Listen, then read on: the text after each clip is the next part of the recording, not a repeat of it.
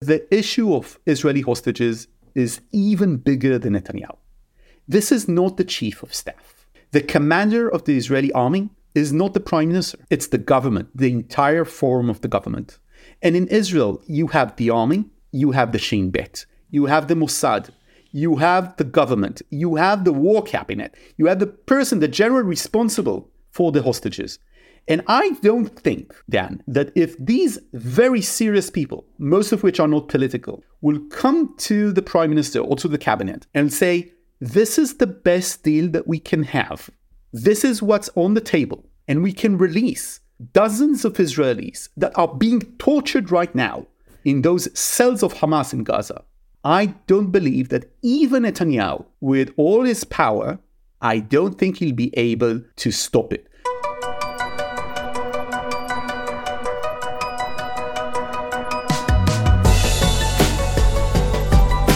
It's 6 p.m. on Sunday, February 25th in New York City. It's 1 a.m. in Israel. It's Israelis' turn to Monday, February 26th.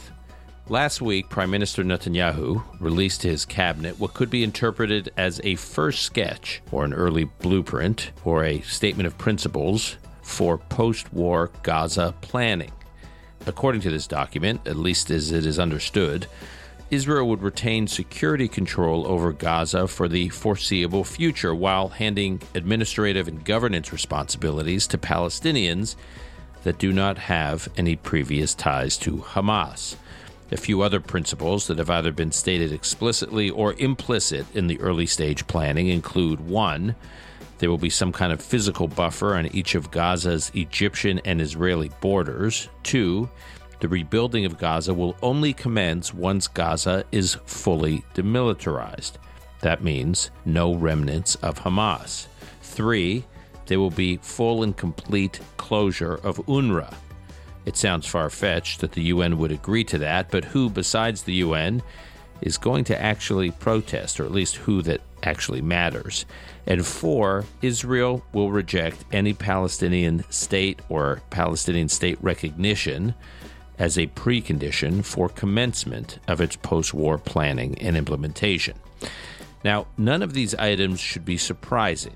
They are versions of what Prime Minister Netanyahu and other members of the war cabinet have been saying piecemeal over the past couple of months. At the same time, and much more newsworthy, it appears that there is some progress on the negotiations to return more Israeli hostages. We had heard until recently that there had been 1 step forward and 2 steps back in these negotiations, the ones occurring in Paris and elsewhere. And now, suddenly, if the Israeli press reporting is accurate, there is new momentum. To help us understand what's going on here on both these tracks, our guest today is Nadav Eyal, who returns to this podcast. Nadav is not only a regular on Call Me Back, but he's a columnist for Yediot, one of Israel's most influential news organizations. Eyal has been covering Middle Eastern and international politics for the last 2 decades for Israeli radio, print, and television news. Nadav Eyal on the anatomy of a deal. This is Call Me Back. And I'm pleased to welcome back to this podcast Nadav Eyal for a regular check-in on what is happening behind the scenes as a number of plans are being negotiated and backgrounded and briefed. Nadav, thanks for being here. Thank you for having me again, Dan. Nadav, over the past week, there have been 2 streams of conversations that are both separate but, of course, connected regarding 2 separate plans. One is a short-term hostage deal, possibly in the works, and then there has been surprisingly a day-after plan, meaning who and how Gaza will be ruled after the war. And I want to talk to you about each of these plans. Let's start with the hostage negotiations. There was discussion of a broad outline being negotiated. It was knocked down in terms of how viable it was by Prime Minister Netanyahu, I don't know, something about 10 days ago, and then suddenly it seems that it's gotten new life or new momentum, at least based on what I'm reading in the press and people I'm talking to, but you are closer to it. So tell us what we know. So what we're seeing right now is a revival of the negotiations between Hamas and Israel through those mediators, which are basically the US, Egypt, and Qatar. And the structure seems to be more clear now. Basically, we're talking about 40 days of limited ceasefire or pause, whatever you want to call it. During these 40 days, about 40 Israeli hostages, men, women, elderly men, people who are in dire medical condition will be released by the Hamas. And then you will have the IDF moving to other areas in the Gaza Strip, possibly leaving the centers of the Gazan cities, but still staying in the Gaza Strip. There is not going to be any decision or any declaration by Israel that the war is over. During this time, increased humanitarian aid will go into the Gaza Strip, and some Palestinian civilians now residing in the south after they were displaced because of the IDF operation and the war that Hamas initiated will be allowed to move back to the north. And one of the things that we learned, and I wrote about this extensively in my column this Friday, is that the most important thing to Hamas right now is to have the pause and to get some of those Palestinians back to the north. Because they understand that, strategically speaking, Israel holding the north of the Gaza Strip, where hundreds of thousands of Palestinians used to live, now many of them are in refugee camps in Rafah.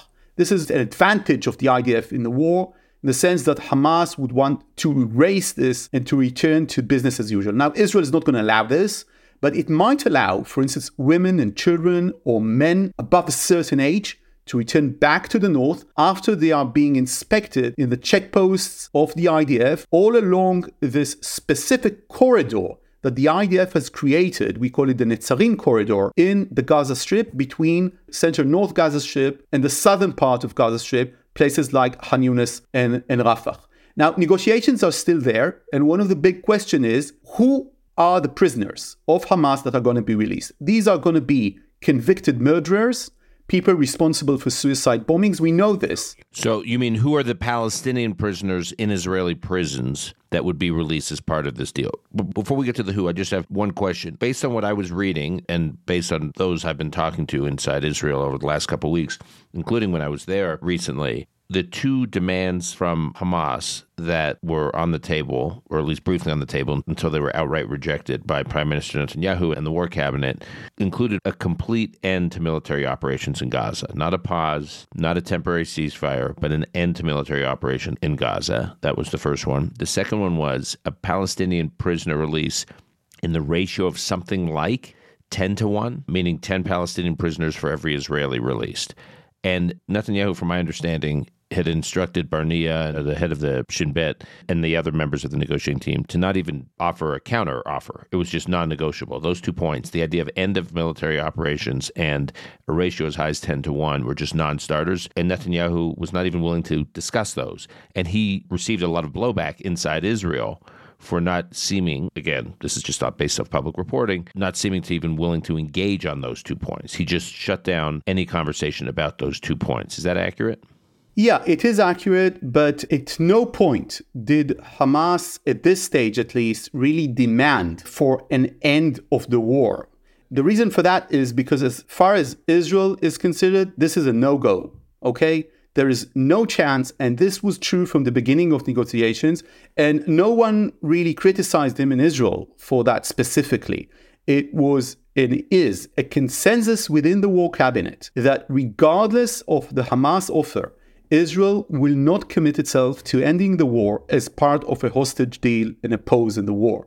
Now, the other point you made, Dan, is about the ratio. And the ratio and the identity of those released. These are really critical issues. But one thing is for sure, Israel is going to release many more than 10-1. They're going to release more than 10-1? If the Israeli hostages that will be released are 40, it's going to be much more than 400. This is for sure. Okay.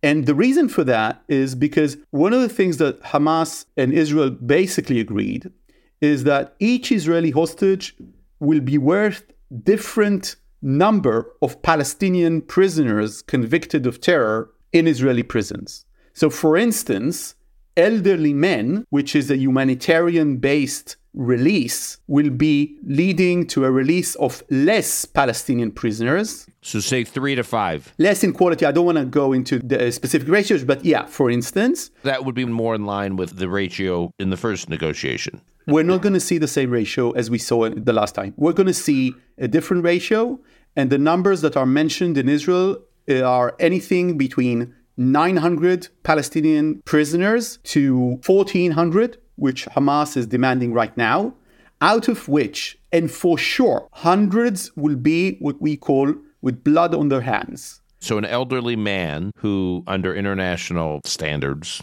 loosely defined, it's so obvious that he should be released. He would not warrant a return of more than, say, a handful of Palestinian prisoners. But you're saying, what would be a category of person who would be worth, I hate to use that term, but worth in the eyes of Hamas, more Palestinian? Female soldiers. And why are they worth more? Because soldiers, as Hamas describes this, are legitimate targets during warfare, right?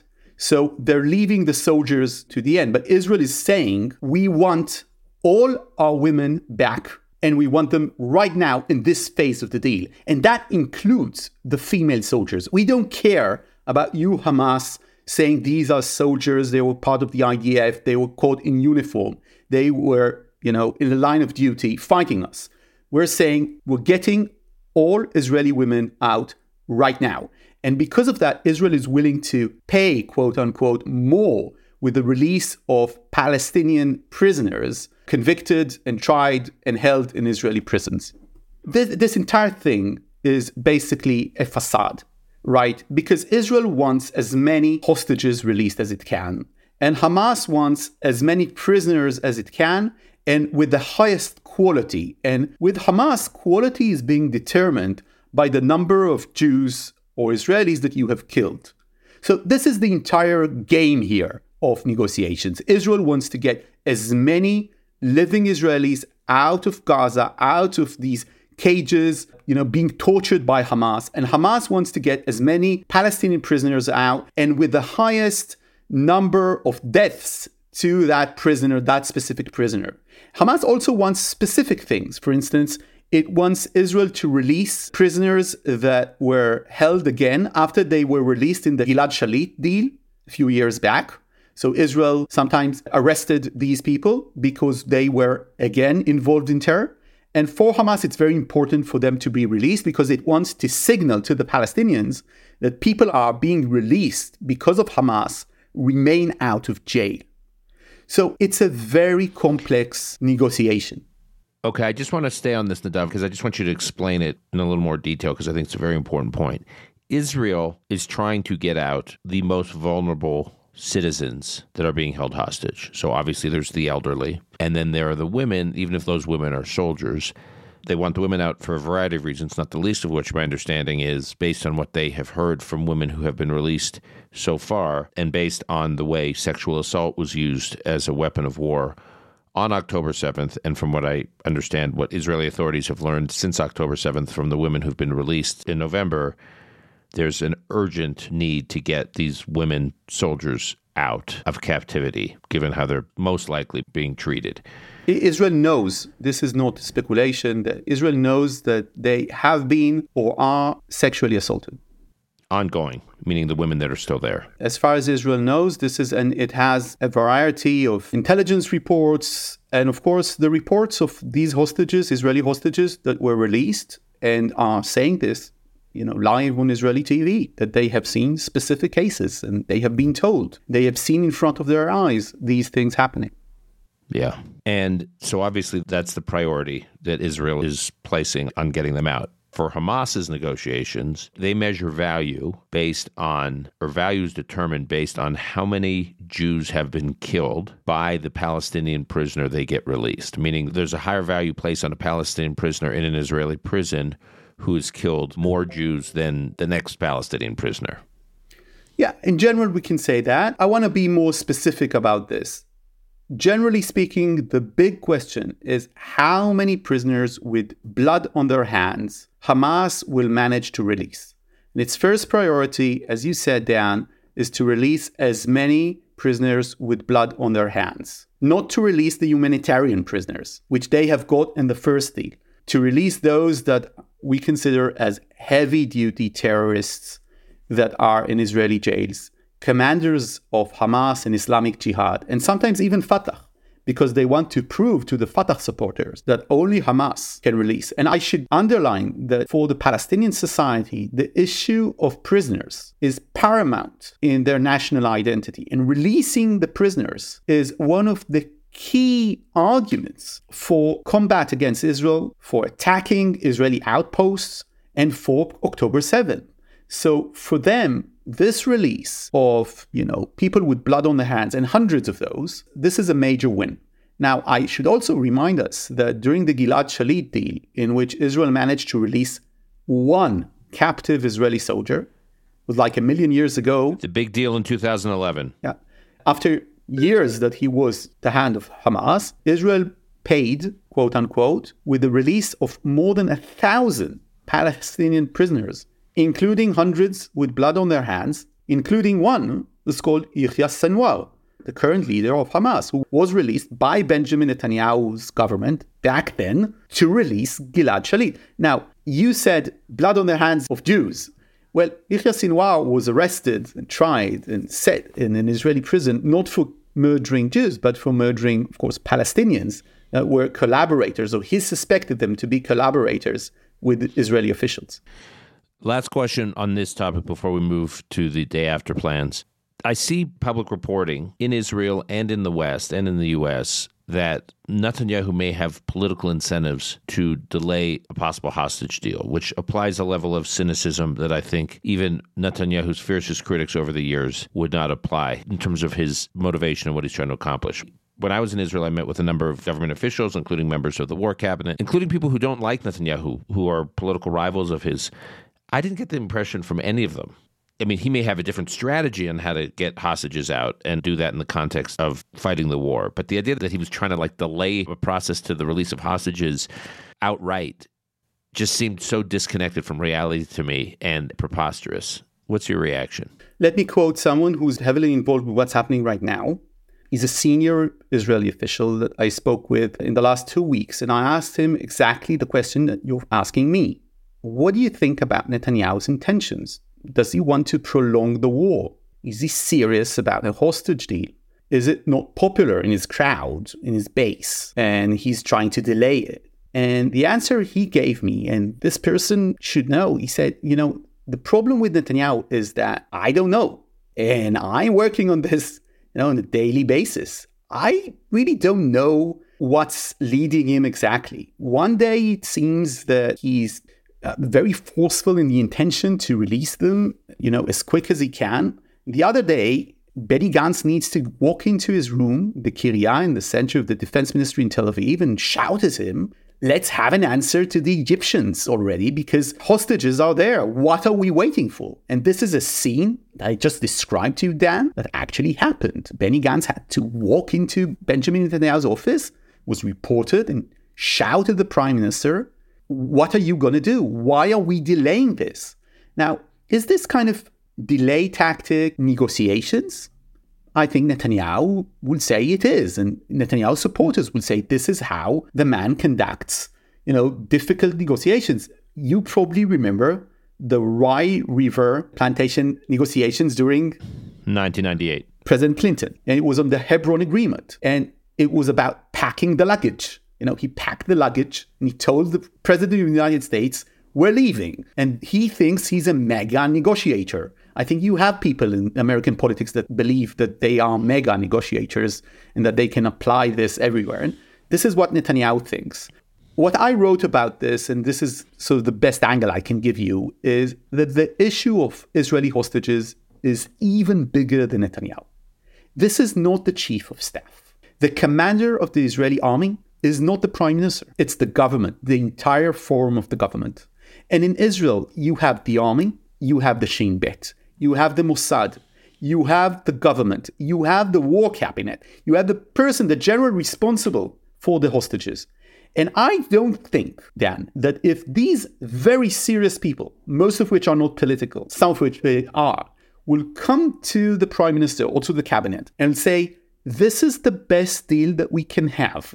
This is what's on the table. And we can release dozens of Israelis that are being tortured right now in those cells of Hamas in Gaza.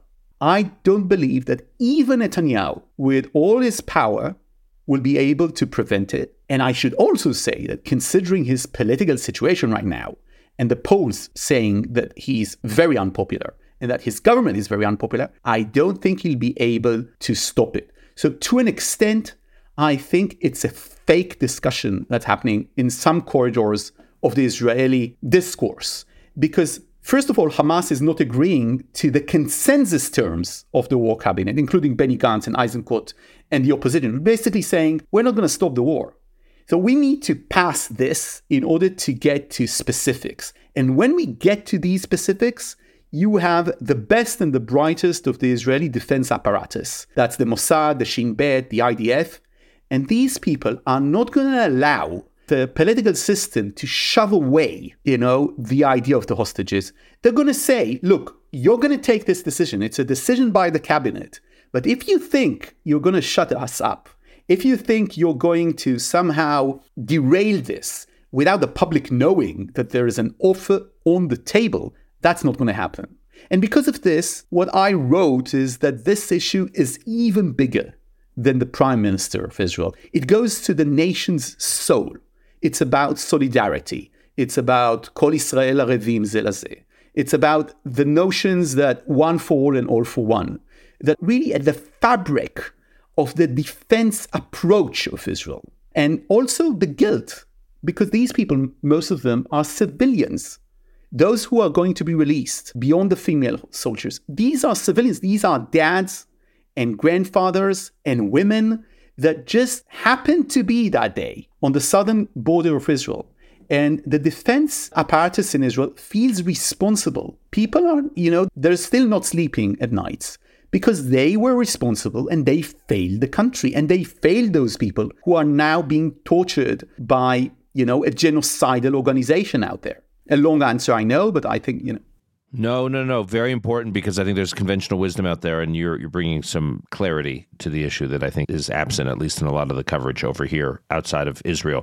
I want to talk about the day after plan. The government, the war cabinet, released an initial blueprint for a potential path for how Gaza could be governed and possibly rebuilt after the war. What can you tell us about this plan? So this is not actually a plan by the war cabinet as it is. It's the Netanyahu plan or the Netanyahu vision for Gaza. And what I found interesting about that is that he wasn't ruling out specifically that the Palestinian Authority will be there. He said in that plan that Israel will aim to have a force there that wasn't involved in terror, which specifically applies to the Palestinian Authority. But he didn't say the Palestinian Authority. So he left a window there. All the rest are basically a summary of what Netanyahu has been saying about what's going to happen in Gaza. Gaza is not going to be a threat to Israel anymore. Israel is going to have the overreaching security responsibility for the Gaza Strip. And the IDF will be able to operate and so forth and so forth. But it's not really a day after plan. I'll just give you an example of what's a day after plan. One of the things that's being considered within the Israeli-American discussions right now is what they call humanitarian islands. And the idea there is to create hubs within the Gaza Strip that will be protected by either Egyptians, Emirates, United Arab Force, Gazans that are not Hamas, or maybe PA soldiers that are not Hamas, be guarded, with armed men. And in these places, you will have, a school, you'll have bakeries, you will have all the things that people need to continue on with their lives. And Hamas would not be allowed around these places. So this is a sort of a day after plan. I'll give you another example. I published 2 weeks ago the plan of Yoav Gallant, the Israeli defense minister. So basically what he's saying is Israel is going to supply humanitarian aid to the Gaza Strip. It's going to allow this to come from the south and from the north. And it's going to arm Palestinians to make sure that it doesn't fall to the hands of Hamas. And it's going to have relations with, commerce and trade and civil commissions within the Gaza Strip. And they are going to be built as a new power hubs of sorts around the Gaza Strip. And this is how Gaza is going to be run from now on.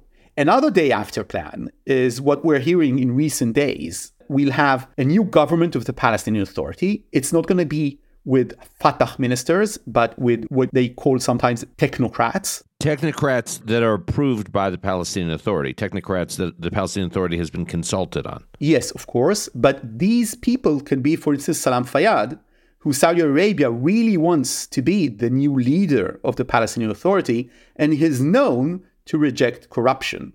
And that's one of the reasons that he was kicked out of the Palestinian Authority to begin with. And then this new government is going to rule both the West Bank and the Gaza Strip. And it's going to take some forces from the West Bank and enter with them to the Gaza Strip, therefore shoving away Hamas. Now, I'm not saying about any of these plans, Dan, that they're viable, that they're the way to go forward.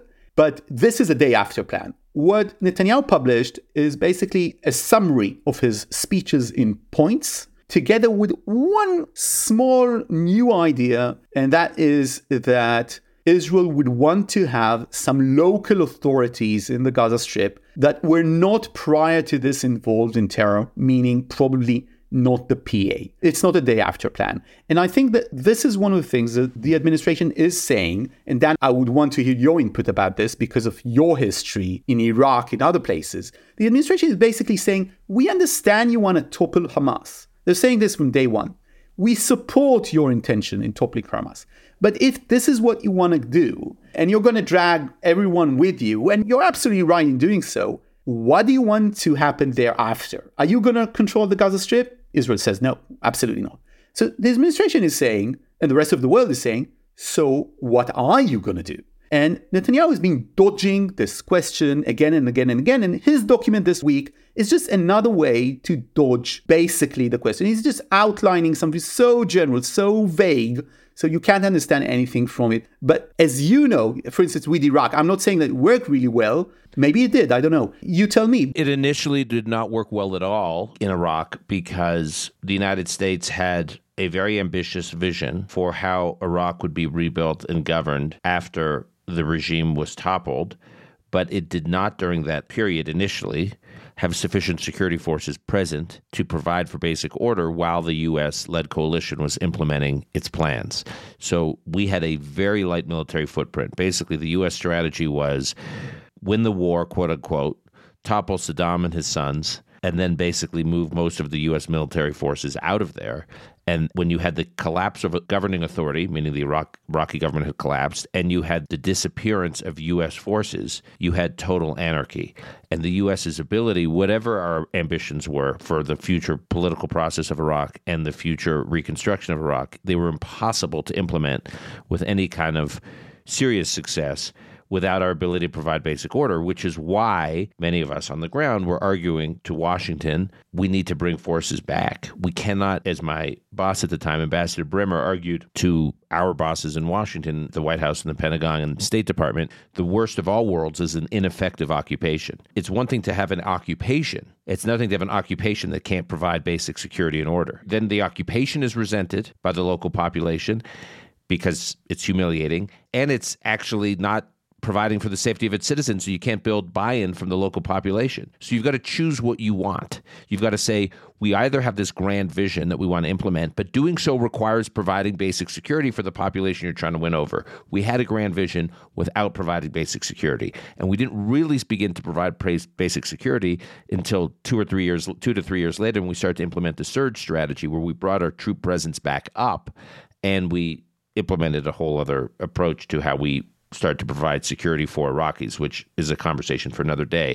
And I think this is interesting as it relates to what we're talking about now, because there's something to be said for the war cabinet saying we need total victory in Gaza. We need total victory against Hamas in order to implement a post-Gaza or a post-war plan. In other words, you either have to have a wipeout and then you implement the plan, but to have not a total wipeout of Hamas and hope to implement a plan, my sense is Netanyahu, or at least some around him, believe that is futile. It doesn't negate, and not only does it negate, you need to have some sort of solution in central and northern Gaza, because these places have been taken effectively by the IDF almost 3 months ago.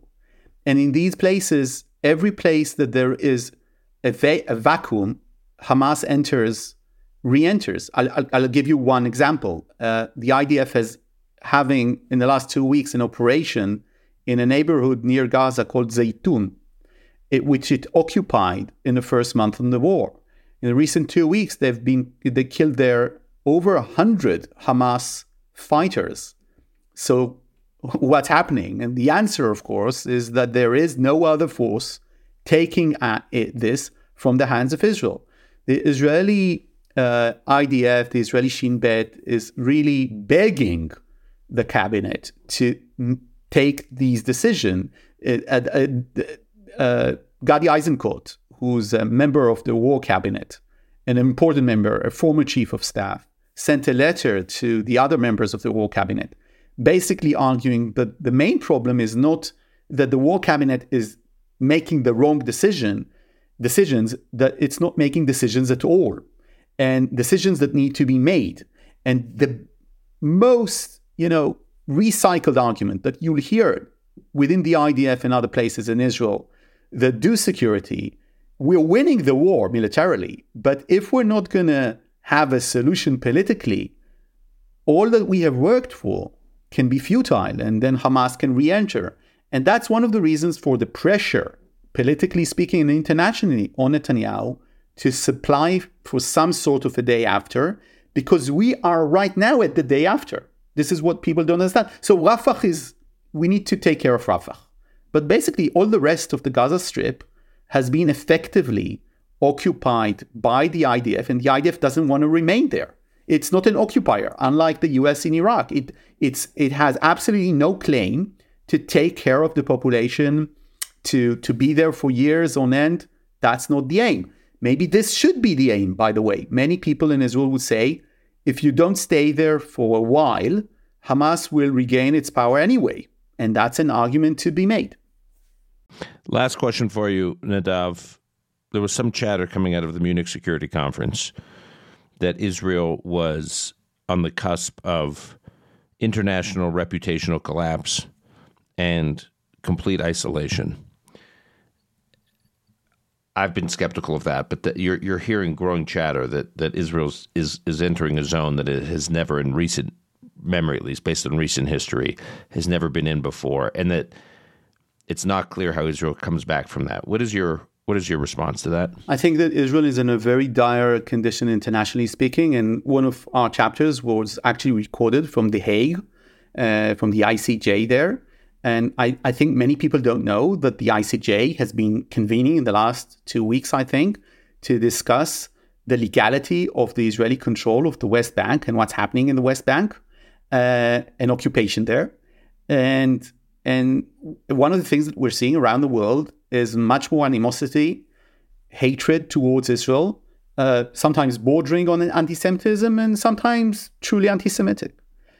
And I think it's very dangerous. The founding fathers of Israel understood that legitimacy, international legitimacy, is an asset for the Jewish democracy, and that it needs to be achieved. Now, I don't, from understanding that we are in a very bad shape internationally speaking because of this war, it doesn't mean that the war isn't just or that we shouldn't defeat Hamas. I think, as an Israeli, but also as a person living in the Middle East, speaking with my friends, both in Ramallah and in other countries that have relations with Israel, that if Hamas is not defeated, we're in for just an endless war, a futile war in the region between Israel and all the proxies of Iran, and between these proxies of Iran to all the moderate Arab states. So defeating Hamas militarily is very much needed. But then when you say that and you understand that Israel is in a very tough spot internationally, there are many things other than that maybe you should do. For instance, maybe the IDF should have those humanitarian hubs. It's not my idea. It's an idea born in the Israeli Defense ministry. So maybe they should do that more quickly. Maybe the war should be operated on a much quicker pace. Look, Dan, you've been witnessing Israeli wars for many years now. You know that one of the substantial elements in Israeli wars, this call was made by David Ben-Gurion himself, that Israeli wars need to be short. It's paramount that they will be as short as possible. We're a small nation. We don't manufacture many of our goods. It's not the United States. We're not on a continent. And you don't manufacture many of your munitions. Exactly. And because of that, we don't want to open the door to international embargoes and to pressure. We want to move the war to the enemy's territory and win decisively as soon as possible. This was the Ben-Gurion idea. Now, Israel was very worried about Palestinian civilians in the Gaza Strip. I know that sometimes it doesn't look like that, internationally speaking, but it was, and about its own soldiers. So it moved slowly. So there can be many conclusions from understanding that we're in a dire and a very difficult international situation. But none of those should be that we shouldn't have fought the war or that we shouldn't, militarily speaking, defeat Hamas. I think this is essential, not only for Israel's security, but for the security and peace in the region. And its reputation and having credibility. And deterrence, internationally. Of course. Without deterrence, Right. in the region, in Hebrew sometimes we say, אפשר לסגור את העסק. We can close down the business. Okay? Without deterrence in the Middle East, it's a huge problem. It's a difficult neighborhood, and we need to have this. But it's not only about showing our force. It's about effectiveness. We need to defeat Hamas militarily. It's not about moving populations. It's not about all of these issues and all the Israeli crazy far-right demands. It's about defeating them militarily, and I think this is really essential, even for me personally as an Israeli, just to be sure that I can live in safety in Israel, but also that we can have peace treaties with countries around us, and for them to have peace treaties with us without knowing that there's a fundamentalist sect on the outskirts of this, faithful to Iran, that will try to jeopardize and derail this. Yeah. Nadav, thank you for this. It brought some clarity to a number of important issues, and I'm grateful, as always, for your time, and look forward to being in touch in a week or so. Thanks very much, Dan. Thank you.